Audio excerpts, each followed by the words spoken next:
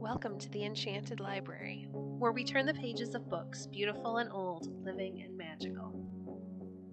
It's time to curl up, get cozy, and join us on an adventure.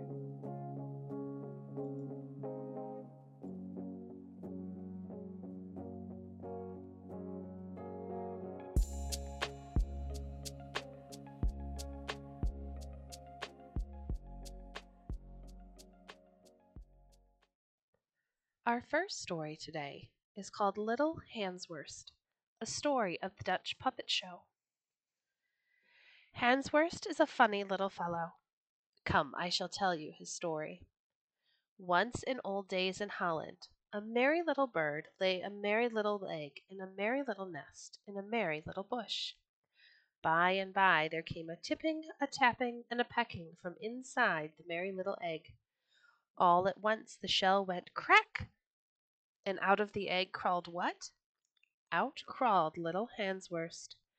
No sooner did he see the light than he cut a crazy caper, stood on his head, and said, "I will be merry as long as I live." Then he painted on his breast a very large red heart. "People shall know," said he, "that I am a brave boy, and my heart is in the right place."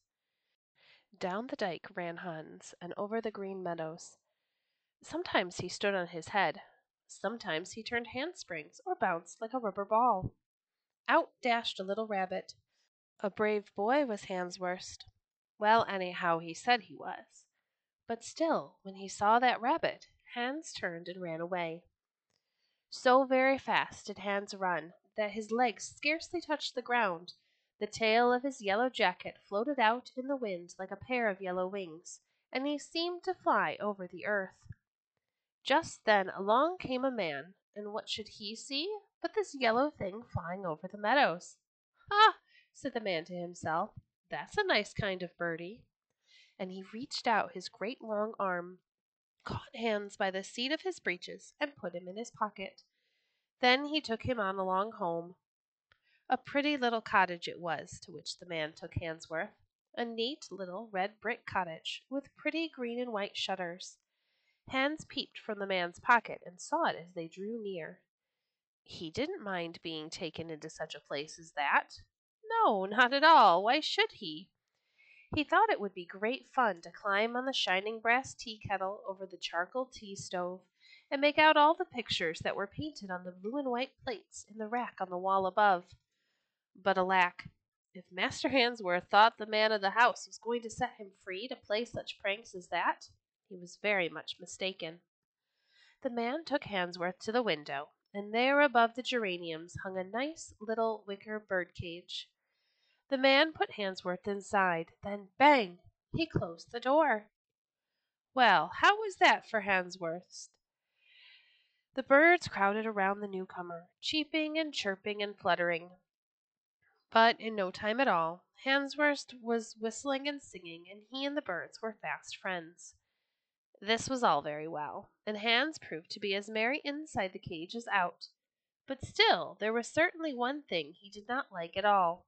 He simply could not eat birdseed. It had no taste whatever. And when the birdseed box was newly filled in the cage, and the birds ate the seeds with delight, Hansworth was very miserable. One day the woman of the house laid the table for dinner in the window below the cage. Then the man sat down at the table, and the woman brought him a sausage, a nice fat sausage on a plate. But that sausage smelled good, and Hans was very hungry. Now it chanced that just as the man was about to eat the sausage, the grandfather's clock in the corner struck the hour of 12, and the man paused with fork in air to watch the man in the moon, which was painted on the clock's face, rise from behind a church steeple and go rolling across the sky to sink behind the town hall. There lay the fat little sausage, unnoticed, on the plate, smiling, as it were, at Hans, and smelling oh so good. Hans reached his little hand down through the wire of the cage and seized it. Oh, but it was good! He ate every single crumb. When the man of the house looked around, he found that his sausage had vanished. Good lack, but he was astonished. Well, the same thing happened the next day. and the next day, and the next. Always his sausage vanished just as the clock struck 12. Finally, on the 5th day, the man fell to wondering so much about what had happened to his sausages that he left off watching the clock as soon as it struck 2 strokes, and he turned around just in time to see little Hansworst eating the last crumbs of his sausage. "Who ever heard the like? A bird eating sausage!" he cried, and he fell to scratching his head till a bright idea struck him. "If this bird eats meat, he can't be a bird," he cried, and he stood up and looked in the cage. Sure enough, he saw that Hansworst was not a bird at all, never had been, and never would be. So he wasted not a moment, but opened the door of the cage and shouted, "Out you go!" Hansworst took such a leap as he had never taken in all his life before. Out of the window he leapt, zipping along through the air, and he never came down to earth till he sailed in the window of a toy shop some distance up the street. What a place that Hansworst was in now! Tin soldiers all about, and dolls and hobby horses, and all the animals of Noah's Ark. This is what Hansworst liked. This was a merry crowd. He rode the hobby horses, he danced with the dolls, he marched with the soldiers, he ordered the animals in and out of Noah's Ark, he climbed the wooden trees. There was no end to his fun. But the next day there came to the toy shop a man with a little dolls' theater. It was this man's business to go from fair to fair when the country people came into town, and set up his little theater in the market square, where he made all his wooden dolls play antics for the crowd. "But," said the man, looking sad, "my 2 chief actors are very bad dolls, Mr. and Mrs. John Classen. Day in and day out they quarrel and hit each other. It's enough to bring tears to the eyes. They're all banged up already. To bring me a little joy, I must buy some merry fellow. Pray show me the merriest fellow you have in all your shop." Now, of course, the toy seller knew Hansworst was the merriest fellow to be found in all the world.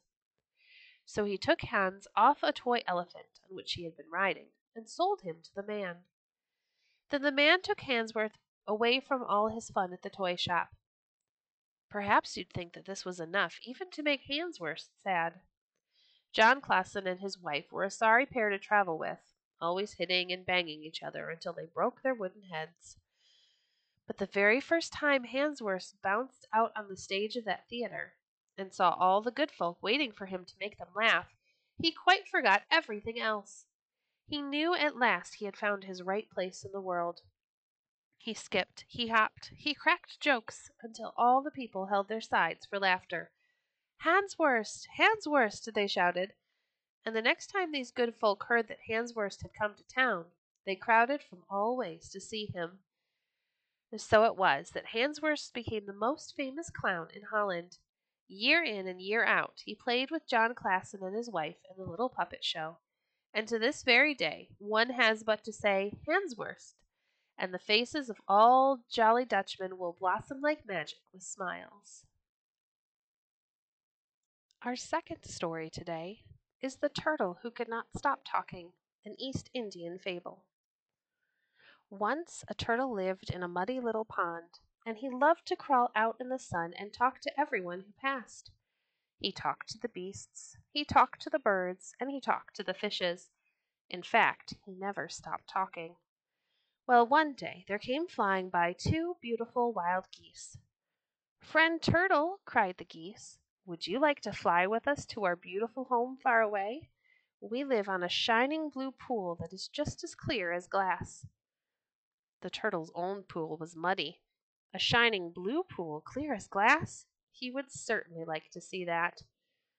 "But how can I go with you? I have no wings," he said. "Oh, we will take you," said the geese, "if you promise to keep your mouth closed and speak not a single word." "Why, of course I'll keep my mouth closed. I'll do just as you say," said the turtle. So the next day the geese came back carrying with their feet a stick which they held between them. "Take hold of this stick with your mouth," they said to the turtle, "but don't say a word as we fly, for if you do, you will lose your hold and fall down kerplunk to the ground." "I'll do just as you say," said the turtle, eager to depart. So the turtle took hold of the stick, and the geese soared up in the air, carrying him between them. Over the treetops they flew, and up in the bright blue sky. But as they passed over a village, the children down below saw their old friend the turtle. "Oh, look at the turtle!" they cried. "I'm taking a long, long journey," the turtle wanted to boast. But he remembered just in time and did not open his mouth. "How silly he looks!" cried the children. "Silly yourself," the turtle wanted to answer crossly. But he remembered just in time and did not open his mouth. "How does he even keep his mouth closed?" the children jeered. "Do you suppose he can really stop talking?" This was too much for the turtle. "Of course I can stop talking!" he cried. And, as he opened his mouth to speak, he lost his hold on the stick and fell down crash at their feet. "Poor little turtle," said the children. "He really could not stop talking." Thank you for joining us today. If you enjoyed today's episode, please leave a review on your favorite podcast platform and share our podcast with a friend. Stay connected by following us on Facebook at facebook.com/enchantedlibrary.